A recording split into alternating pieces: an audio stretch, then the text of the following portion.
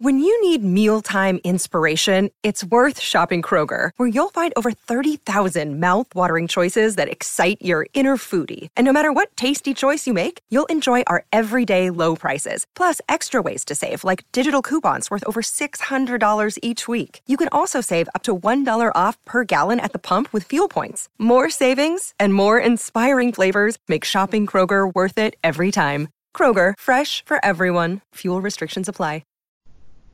As I told you on Twitter, I'm finally doing something about my weight and my health.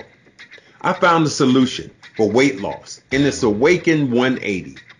My friends in the media told me about Awaken 180. It's their go-to program to lose weight without killing yourself in the gym or taking any kind of medication. Just listen to the success stories. My boy Kyle Draper, he dropped 30 pounds. Andy Grish dropped 105. And that's not it.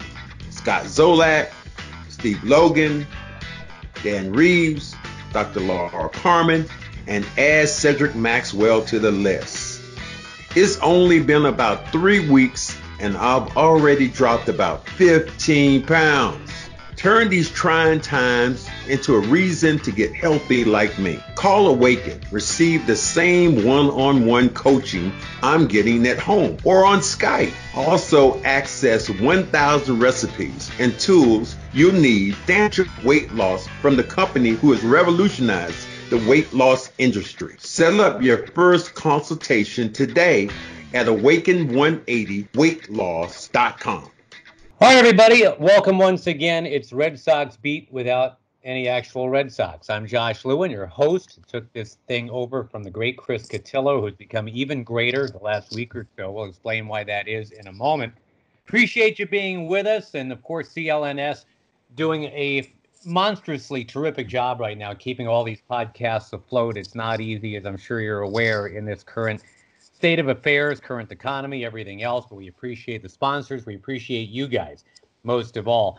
And as we try to get through this, all of us together, and we're going to talk to Chris Cotillo from Mass Live in just a bit about where we all go baseball-wise. But as you're all probably aware, so much of it right now is just trying to tread water and keep our heads up and stay positive and be supportive of one another as human beings. And here's Chris Cotillo, who I'm guessing this was born, what he's doing now, out of just a desire to try to do something halfway decent. And what started out as, hey, let's try to raise, I don't know, $30 or $40 and see where it goes. We're now at $30,000 and counting in this incredible project he's put together. So, Chris, I want to let you fill everybody in on what exactly it is, and then I want to speak for you on how it came to be. Does this project, this fundraiser, have an actual name right now? No, it doesn't. People have asked that, whether it be Cards for Causes or something like that, but it's just an organic thing that I started a week ago yesterday, auctioning off baseball cards and autographs that I accumulated when I was growing up. You know, I was the kid, the big baseball fan in elementary school and middle school. I used to, growing up here, I used to go to Fenway and accumulate as many autographs as I could from the Red Sox, from opposing players, and was able to get some really good ones during those years, which were basically, I think, about 2009 through 2011 and earlier than 2009, 07, 08. So I have not a lot of current players because I've been, covering the Red Sox now. This would, if there's a season, will be my third season, and I was working for SB Nation covering baseball for years before that. So no autographs in the clubhouse, but I had a lot accumulated from going as a fan growing up. And about a week ago, I just kind of thought, I have a lot of these. I should maybe organize them or something, or maybe I can do something different with them. And after a little while, decided, this might be an opportunity to give back. I put an Adrian Beltre one up for bids on Twitter. It got up to $75, and I thought, wow, that's pretty good. I imagine, that kind of seems like someone's really willing to pay for it. And put 5 or 6 more up that night, just out of my own collection. It was at about $550 after night one. And then with a lot of celebrity contributions, with a lot of, very, very generous donors and generous bidders, it began to snowball throughout last week, and we were able to get some really, really cool items and push it in just a week to over 30,000. And for me, there's no end in sight, because if there's no baseball season, I don't have a ton to do. just hanging out back here in central Massachusetts, and we'll see how far we can get this thing. Who knew a 2010 Adrian Beltre would be the exactly Mrs. O'Leary's cow that started the Chicago fire here. So you've become basically, as you put it, an amateur auctioneer. You know, and we got to remind people that it's all for COVID-19 relief efforts. You're not making a dime off of this. Mm-hmm. How quickly have you become Mr. FedEx, the packing expert, the shipping expert? Is that something you used to do a lot of anyway? But how's that going? A tiny bit. You know, when I was in middle school, I would trade and buy stuff on eBay and stuff. And so I did a little bit, but I haven't done anything at this scale or anything like this for 10 years. So it's different. I'm actually, I live in Boston during normal times, but I'm back with the family for now. It's because, you know, we all thought we'd be together for, you know, if we have to stay at home, and that's obviously great. So been able to get the family, my parents and my sister, into helping with some of the mailing stuff, which has been fun. We have kind of an assembly line going on here. This is not what I expected to be doing at almost 25, being at home and doing an assembly line mailing things, but here we are making the most out of the situation. So, yeah, they've been helpful, and we've been trying to stay ahead of things. It's the whole process, you know, it's I guess, you know, just me kind of running the auctions all on Twitter, making sure that I get every winner right, making sure the addresses are right, and ordering. I think Amazon might be out of bubble mailers because of how many I've ordered in the last couple of weeks, and then trying to ship it all out. So it's nice when someone donates, because I ask that they mail out their own stuff. So it's easy. Once that auction ends, send them the address, and it's kind of out of my hands from that point. So those are nice. But there's still a ton of my own stuff here that I haven't put up yet. So that's still to come, and a lot of really cool stuff from donors that we'll be doing throughout the rest of the week and maybe into the future. What's been the biggest surprise in terms of who's reached out to you? I know almost immediately, all of a sudden, you know, I'm checking your Twitter, and there's Alex Cora saying, you know, just kind of blowing people out of the water. And you know, he says, I'm going to bid 100 on this thing that people were bidding, 30 or 40 on. Right. How did that all happen? And have you stayed in touch with Alex since? I have. Yeah. It's cool. He kind of was the one that kind of elevated this. I think the first night there was a Jason Varitek autograph up. He bid $100 on it, which, you know, I thought that's kind of funny and also unfair to the fan bidding 30, because Alex can just text Jason Varitek, who we won 2 World Series with in 07 and 18, and get anything he wants from him, you know. But obviously he was doing it to raise money, and then I asked him if he could sweeten the pot, and he donated a pair of signed turfs that he wore while he was the manager of the Red Sox. We ended up splitting those up at $550 each. And he also matched, so his pair of shoes went for $16.50 to the Greater Boston Food Bank. Had a lot of really cool items come in like that in the last couple weeks. You know, not just Alex donating, but Ken Rosenthal donating a signed bow tie, which is a really unique item that went for, I think, $300. Nesson donated an all-access package. The Red Sox donated a Xander Bogaerts signed jersey. And now over the weekend, we saw a bunch of my BBWAA friends starting to contribute. Dan Hayes in Minnesota, Evan Grant in Texas had some cool items. And, you know, Dan Hayes just with 10 to 12, I think 10 to 15 cards, was able to raise $1,300 for a local food bank in Chicago where he lives. So it's been crazy to see this all come together. I know there's other people in other sports. Mike Giardi from NFL Network is doing the same thing. And he's raised, I think, 12 to 15,000 as of, you know, this call. So, and that's with the NFL draft 3 days away. I couldn't imagine actually doing it when we have a huge event, but he's been doing a great job. So yeah, I think, you know, it's cool because we all have these huge platforms. I know you do, Josh, and everybody who covers baseball we probably have bigger platforms than we might deserve it sometimes for talking about a kid's game, but here we are. And with, you know, the number of Twitter followers I have, the reach that I have with all the people that follow me and the people I know, I figured, you know, at some point you got to turn that into something really good. So hopefully we've done that so far over 7-8 days. And like I said, keep it rolling. No, you're absolutely nailing it. And I can speak from experience because I've got a decent Twitter following too. All I was able to get, at least so far, I put together this weird Mexican jumping bean league for a week and a half, and it was racing jumping beans around my kitchen and had people, you know, the whole premise was, hey, you know, you donate $20, you get to pick your bean, support a bean. I worked really hard on it and raised like $1,300. You're at 30,000 right now and counting. And it seems like, too, my guess is there have probably been losers of these auctions that, maybe they donated 50, but somebody donated 60, and they're getting in touch with you, I'm guessing, and saying, hey, take my 50 anyway, right? Yeah, for sure. That's been huge. I wrote a notes column on Sunday that was, my weekly notes column that's usually digging into some baseball topic. But I said, I just want to talk about what I've seen, because it's not, and I've done a few different hits on the news. I just did a hit with NESN and obviously this and a lot of things where I'm talking about how I launched this. And yes, it was my idea, a very simple one just from the beginning. But the important thing is that I'm just kind of the middleman now, like I have to ship the stuff and I have to organize it, and it takes some time, but there are hundreds and hundreds of people that have made this thing huge in the last week. That's the bidders, the donors, the losers, as you mentioned.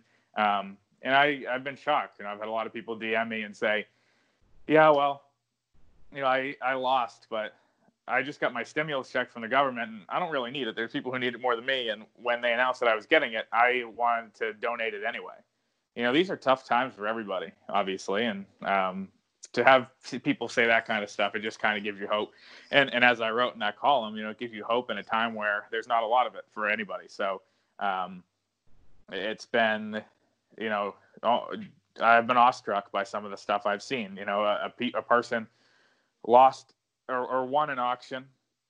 The other person involved was for a Jared Saltalamacchia card. Not a Hall of Famer by any means, a solid player, and 13 for the Red Sox. But someone bid 50, someone bid 60, and the $50 person was really, really into it and lost out in the last 5 seconds. And the other person, the winner said, you know what, give him the card, I'll still donate though. That kind of stuff. But it's the little behind the scenes stuff and stuff that I wrote about in that column, which was one of my favorites that I've done, at least in that Sunday notes space. So yeah, it's been incredible. I'm, I guess as the face getting the credit and talking about it, mostly to spread the word, but it's stuff like that. It's people, bidding and donating, and they win a card for 105 and they turned it into 150 and send me the screenshot. The 150 goes toward the total. Or friends and family of mine don't want the cards, colleagues, guys that from being around Fenway saying, I don't have any need for any of your cards, but I donated $250, put that toward your total. People winning the auctions and saying, thank you so much. Keep the cards. I'll make the donation. Put them up again. That kind of thing. So it's been crazy. Yeah. I put this on Facebook to my friends and family yesterday. I said, who would have thought Twitter would be the place we turn for hope? But here we are. Exactly. Well, and isn't it funny that, and not to get too philosophical here, but you and I are taping this on what would have been race day, would have been marathon day today in Boston. And you obviously think back to when the bombing happened. It brought out so much good in so many people. The tragedy really did make a lot of people kind of rally and help their fellow man more than I think they normally would have. I go back to 9/11, and it's the same thing in New York at that point. And that, to me, is like the only upside of the pandemic, which is just, so indescribably awful in so many ways. But you are seeing, I think, just a much better needle move on basic humanity right now. And as you put in your piece, people want to feel good about doing something. Yeah, for sure. We've seen that. And I was talking to another Red Sox beat writer last week, and he said, man, we're just all sitting here, we're kind of helpless, and we're watching the news and hoping that nobody in our family is affected by this, hoping we're not laid off, hoping we're not furloughed, all that type of stuff. And there's nothing we can do because we are sitting at home. I think in a lot of things, and when a lot of tragedies and crises happen, you'll see these huge vigils and people come together and they're able to hug each other and feel that sense of human connection. This one's obviously the opposite, because outside of the 3 or 4 people in your house, usually you can't. And so I think that's different. I think the people have to be connected in other ways, and obviously being able to do that through Twitter has been incredible. People have been extremely receptive to it, and it's been over and over and over again. I've been shocked by some of the stuff that I've seen. And by the way, I'd be remiss if I didn't tell people that the easiest way to get involved is just go to Chris's Twitter feed at Chris Cotillo, which is Cotillo. And from there, it's just a waterfall of information. I want to get, Chris, to some things that we think might happen regarding actual baseball and maybe even the actual Red Sox in a moment. Quick reminder from our friends at Bet Online. Want to get this to you, too, with obviously no NBA, no NHL, no MLB. There are still things to bet on. It's our exclusive partner, Bet Online, still having hundreds of events and games and props that you can wager on, from their online casino to poker and blackjack. They're always bringing the Vegas to you. You know that. But if you're missing the NFL, Bet Online has live daily Madden NFL 20 sims that you can wager on. And if you're into entertainment betting, there's Survivor, Big Brother, American Idol. You can bet on the Nathan's hot dog eating contest. You can bet on stocks.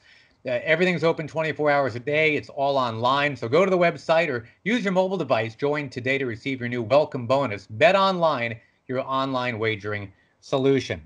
All right, how about a solution to this baseball season, Chris? Obviously, we've been through the machinations, wondering out loud 100 different possibilities. Looks like the absolute best thing we can hope for right now is baseball in a bubble. And I don't know if you read Joel Sherman's column in the New York Post, but I thought he had it just right. He was quoting a player agent who basically said, and I'm paraphrasing a bit here, we can take a few more liberties on a podcast than he can, even in the New York Post. Right. But the player agent said, so if I came up to you and said, do you want me to kick you in the shins or do you want me to kick you in the balls? Mm-hmm. You would choose shins, but only because you have to choose something, and right. Basically the Arizona option, that's the shins. I mean, it's a terrible option. Nobody wants this, but it's the only thing that's better than a kick in the nuts. And so, I mean, are we close to actually having some sort of clarity on what that might look like? And is it going to be kind of like what's going on in Japan, where you have all good intentions? All right, we're going to start it on day X. And then it's like, oops, somebody's contagious, day Y. Oops, right. There's something else we didn't see. Now it's day Z. How do you think it's all going to go? Yeah, well, baseball has one thing in its favor. It's that no major leaguers, or I believe no one on 40-man rosters is known to have tested positive. The NBA obviously had a bunch of guys that did. The NFL, the NHL, which was in season, did. The NFL, even not being in season, Von Miller and a couple other people. But there have been no baseball players, knock on wood. So that is actually something that bodes well so far. I know there's been minor leaguers and other people in the game that have been infected, but I think you hit it right on. I think they're looking at these plans. The Arizona plan looks like the most likely. Jeff Passan put it as it's Arizona or bust for Major League Baseball right now, and they're not going to risk that bust option. They're going to try everything they can to play. I think it's going to be a really unique situation. I don't know if reporters are going to be allowed or what the situation is going to be there. So we'll have to wait and see on that part. But it's been crazy just to kind of look at some of these possible rule changes, whether that be an electronic strike zone or guys not sitting in a dugout but sitting 6 feet away from each other in the stands, and kind of how they live their lives going back and forth from the hotel to the ballpark, and that would be it because they can't do anything else. So, the league and the Players Association continue to talk about these different scenarios. I think that basically what they're going to do is, as they're laying out these proposals and ideas, if they get close enough on one, they'll say, all right, we have this agreement, and it's going to be ready to roll when we get all of the necessary parties to give it a thumbs up. That's all the health organizations, that's the government, that's the players, the league, everybody. And they're going to say, this is going to be completely ready to go, and kind of push a button and all systems go, at least to start it. And we'll see kind of what ramifications happen. If obviously someone gets infected, it's going to be, they're going to have to prepare for that. A lot of contingency plans involving that. So it's crazy. It's just a crazy theory that is not perfect, but it's what they have right now in front of them. And it seems like it's the thing that they are most focused on as they try to get a baseball season played. Do you think guys will be able to opt out, basically say, hell no, I'm not doing that? I'm just not. I mean, Clayton Kershaw has basically already come out and said, you guys do whatever you want, but I don't like this and I'm not doing it. What's the ramifications of that? I mean, are players, managers, coaches, can they just kind of disassociate and say, I'm not in on this? Yeah, I mean, that's the big question right now. We've seen a lot of players say that they don't want to. And so you get to a certain place where it's like, what's the point? If I think Clayton Kershaw was vocal, as you said. Mike Trout is someone who his wife has a baby due at some point over late summer. Usually that would be a 1 or 2 day thing away from the team, which players always do and are entitled to. But this would be obviously a totally different situation. If you have Clayton Kershaw and Mike Trout and all these guys saying, yeah, I can't do this, and you have basically the equivalent of replacement players, then I guess there is enough money-wise for owners to want to get those games played, for TV rights holders to force those games to be played. But what are we going to look at as a 2020 World Series winner? Maybe it doesn't matter when you look back at history, or it has an asterisk in history. So there's so much to unpack. It's crazy. And until we have kind of a more concrete plan, it's tough to really even come up with theories. But I think that is a huge concern. As you mentioned, a lot of players are not willing to do it. A lot of players are skeptical about doing it. And we'll see what these rosters look like. I mean, let's say the 10 best players on Team A don't want to go. Well, then that team is done. They're going to have a team of minor leaguers and guys like that who, hey, if you're a 4A guy and the starter at your position doesn't want to play, you'd go to Mars to get a chance to play in the majors, make whatever the major league salary looks like, get your name out there and get on TV and have a chance to perform. So might not end well going against whatever major league pitching is out there, but there's a lot of balls in the air on that, and a lot of guys that definitely might be skeptical of it. So many things to ponder. I mean, including if the Red Sox were to somehow magically win this weird shortened season, there's no duck boat parade. I mean, right? We can't all assemble like that. I don't know if they'll have to worry about that one. Well, that's another point for just slightly later in our conversation. Hopefully you've got another 5 minutes, because you're, as always, a great guest. And not to go way off on a tangent, but I read somewhere, and this is so true, that in a bizarre way, thank goodness, the Kansas City Chiefs rallied past the 49ers in the Super Bowl, because one of the huge coronavirus hotspots right around that time, and nobody knew it, was San Francisco. If the 49ers win that Super Bowl, you've got 1 million people hip to hip right at the height of coronavirus to party. That could have been ridiculously awful. So things we never thought we'd think about, here we are thinking about. I want to know when we get to think about maybe getting something from MLB about this supposed Red Sox, here's what happened to you because of potential cheating. We haven't heard a thing. We heard from Manfred 3 weeks ago. Well, the investigation's done. We basically just need to type it up. And I understand everybody's got more pressing issues. I totally understand that. With everybody out of work right now, they can't hire one typist. Where are we in that? Well, the complicating issue here, and it was something that Rob Manfred said at the press conference he did in Florida that everybody, all accounts, went horribly, that I actually attended in Northport at the Braves' new facility, which is very nice, by the way. He said that I actually write out these reports myself and take the time to sit down and do them. He doesn't have some intern or some assistant do it. So that is, I think, a common misconception, that even talking to people in the Red Sox organization or people who are involved with this, said, what's taking so long? I said, well, Rob writes his own reports. But really? Yeah, he does. So that's like next level Bud Selig crap, right? It's crazy. I would never have imagined it. I have a position that's about 1/1000th as important as Rob Manfred, and if I can delegate anything, I will. So the fact that he chooses not to is beyond me, but he apparently doesn't. So he, I'm sure, is working on it when he can, in between the gaps of all the negotiations of the billion things on his plate right now. But if he's intent on writing that report himself, it's going to be definitely down the priority list. I think we just reached 100 days since the opening of the investigation, 100 days since Alex Cora was fired, which is what happened probably, even though they won't say that. And all those different, it's just been crazy. It's been crazy to think that it's been going on so long. So much has happened with the Red Sox and the world since then. I mean, you think about just with the Red Sox sale, having Tommy John, Mookie Betts being traded, Ron Renneke being hired, and that's just in 100 days. The world has changed a lot in those 100 days, but here we are with this sign stealing investigation still hanging over our heads. And every Monday, just because the Astros investigation dropped on a Monday at 2, just to make it front and center, every Monday afternoon for the last, 3 months, I've thought it's today the day. Who knows if it'll come out on a Monday or not, but right. There was a chance that I thought it was going to be last Monday, the Monday before, this Monday, so it hasn't happened yet. But when it happens, I'm sure there'll be a ton of coverage of it because there's nothing else to cover. It almost seems quaint now that 6 weeks ago we were also worked up about the Astros and banging on trash cans. Right. It's amazing to me that was 6 weeks ago. That's all we talked about. One of the other things that's kind of fallen through the cracks here, because correctly we're all so motivated to try to figure out our own way with COVID-19 and how it affects everybody. Steve Pearce retired kind of while we were all sleeping. And I know you Yep. weren't sleeping on that. You wrote about it in your column. Really, when you think about it, as we all talk about persistence right now and fighting through weird times, he's actually kind of a metaphor in a weird way. If you go back to 2012, and this is basically 6 years before he was World Series MVP, this guy might be the poster child for perseverance.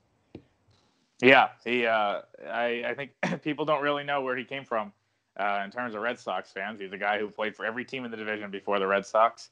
He's a guy that played for a bunch of different teams and was a huge journeyman before he got to the Red Sox in 2018. And in 2012, as I actually wrote in one of the notes yesterday at the bottom of my column, it's just his 2012. I forget exactly how it went, but cut by the Twins at the end of spring training, and he was like designated for assignment, waived, purchased, and released like 8 times throughout the season, 6 different organizations. And usually when that happens to a guy, and we've seen it happen to a bunch of guys, and even guys who were with the Red Sox. We've seen guys, Travis Lakin's the guy who gets DFA'd 2 or 3 times over the winter, or some of these other guys. That's usually the sign that the end is near. If you're outrighted off the 40-man roster, getting back on one is usually tough. But in Steve Pearce's case, he was able to hang around for not just a couple years after, but 6 years after, and at 35 or 36, is the World Series MVP in 2018. Maybe one of the most likely World Series MVPs in history, and had a really good, 4 months for the Red Sox after he was acquired in late June. Was really good against lefties, gave Mitch Moreland a break. It's something that for the first couple months of the season, they struggled against lefties, and they really fixed that. Dave Dombrowski gets a lot of crap for these contracts and doling out these big deals to Sale and Eovaldi and some of these guys. But if you look at what he did at the trade deadline in 2018, he got Pearce and Eovaldi, who were fantastic, and Ian Kinsler, who, obviously a couple bad plays in the World Series and wasn't awesome down the stretch, but ended up winning a Gold Glove in 2018, which people don't remember. So, right. Dave Dombrowski did what he needed to do to win a World Series. He hit on those 2 guys in Pearce and Eovaldi. In 18 and 19, Steve Pearce and Nathan Eovaldi both got hurt early, had years in which they barely played. Pearce, I think, only played in 20 games and then decided at that point, he was done. So tough that he had to endure 2019, and the Red Sox spent $6.25 million for basically nothing out of him last year. But we can consider that his World Series MVP bonus from the year before. Before I let you go, I wanted to ask you if you're watching at all the MLB The Show Players League, which is basically a whole bunch of guys who know how to play video games against a bunch of guys who don't. Right. Last I saw, Erod had won 2 games, I think. Joey Gallo is like 12-1 or something like that. Yeah. I know, Rodriguez is quite the Fortnite guy. He's a little lagging in this MLB The Show Players League. Yeah, for sure. I have not really watched any of it just because watching other people play video games is not at the top of my list of things, even though if this whole auction thing didn't come up, it might have started vaulting towards the top out of boredom. But it has not crossed my screen yet. I think it is kind of funny because Erod is, maybe on the Red Sox is currently constructed like the biggest vocal Fortnite guy. He flew to Las Vegas to play in a tournament they had at the winter meetings 2 years ago. Came out there, and because we were all walking through the hotel lobby and was like, whoa, why is Erod here? He's apparently playing in a Fortnite tournament against some major minor leaguers. And now, we've seen him put up his Twitch streams, which I've also not watched, but he's been playing with Bogarts on Fortnite. So big into Fortnite. It's a different skill to play MLB The Show. You can tell some guys like Joey Gallo, like Blake Snell, are really into it. And that, along with a lot of these things that are going on in the esports world is all for charity. I believe all for the Boys and Girls Clubs of America. So all for a good cause there, even if Erod has to take it on the chin for a couple weeks and maybe lose most of the 29 round robin games he'll play against his major league counterparts there. Well, and that's a great way to remind people, just kind of segue since we're talking about doing things for charity. Chris Cotillo has been our guest, and he's become this accidental philanthropist who has been just top of the charts in terms of moving product, raising money. One more time, Chris, at Chris Cotillo, that's the best way to find your auctions that are ongoing. Yeah, it's all up there. Chris, Cotillo. We have a lot going up all week. I do have to get back to doing my normal job at some point, so maybe a little bit less here and there, but I know it's no fun. But my bosses have been cool about it so far. But at some point, there's things to be written, and hopefully we can keep rolling with the auction as well. Last one for you, because and you've got a podcast going now on Mass Live too, which is great. The Fenway Rundown. Want to make sure people know about that. The podcast I've been running off on the side here, the Throwback League. This week's game, and I'll bring it up to you here because were you born in '95? I was, yeah. Okay, so it's the '95 Indians against the 1990 Joe Oliver Cincinnati Reds this week. It's the All Ohio Cup, I suppose. You want to hazard a guess? I won't do a spoiler alert, but from what you know of the Eric Davis-ish, Marge Schott-owned 90 Reds against a Manny Ramirez, etc., Albert Bell 1995 Cleveland team, who would you pick in this matchup? You know what? I have no idea because those were two teams that played their seasons. One right before I was born and right 5 years before I was born, but Manny Ramirez is maybe the best right-handed swing ever, so we'll go with the Indians based on only that. I do know my baseball history a little bit, but it is hard to venture a guess on things that happened while I was either still in the womb or just an idea in the parents and the heads of my parents. So. A very, very honest answer, which I appreciate. And the Throwback League, by the way, the podcast is up. It's out with a new one every Monday. Hopefully people are enjoying that. I'm sure they'll enjoy your new podcast, Chris. Again, it's called the Fenway Rundown. Thank you for bringing us up to speed on what you're doing and obviously continue your great work to get this thing from $30 to $30,000 in basically a week is enormous. And I think for all of Red Sox Nation, thank you for doing what you're doing. Thank you. Thanks for having me and spreading the word. And thanks, like I said, to the hundreds of people that have contributed so far. We'll be back next week with more Red Sox Beat, hopefully with some upbeat news. Thanks again to Chris Cotillo. Thank you guys for listening. I'm Josh Lewin. Bye-bye.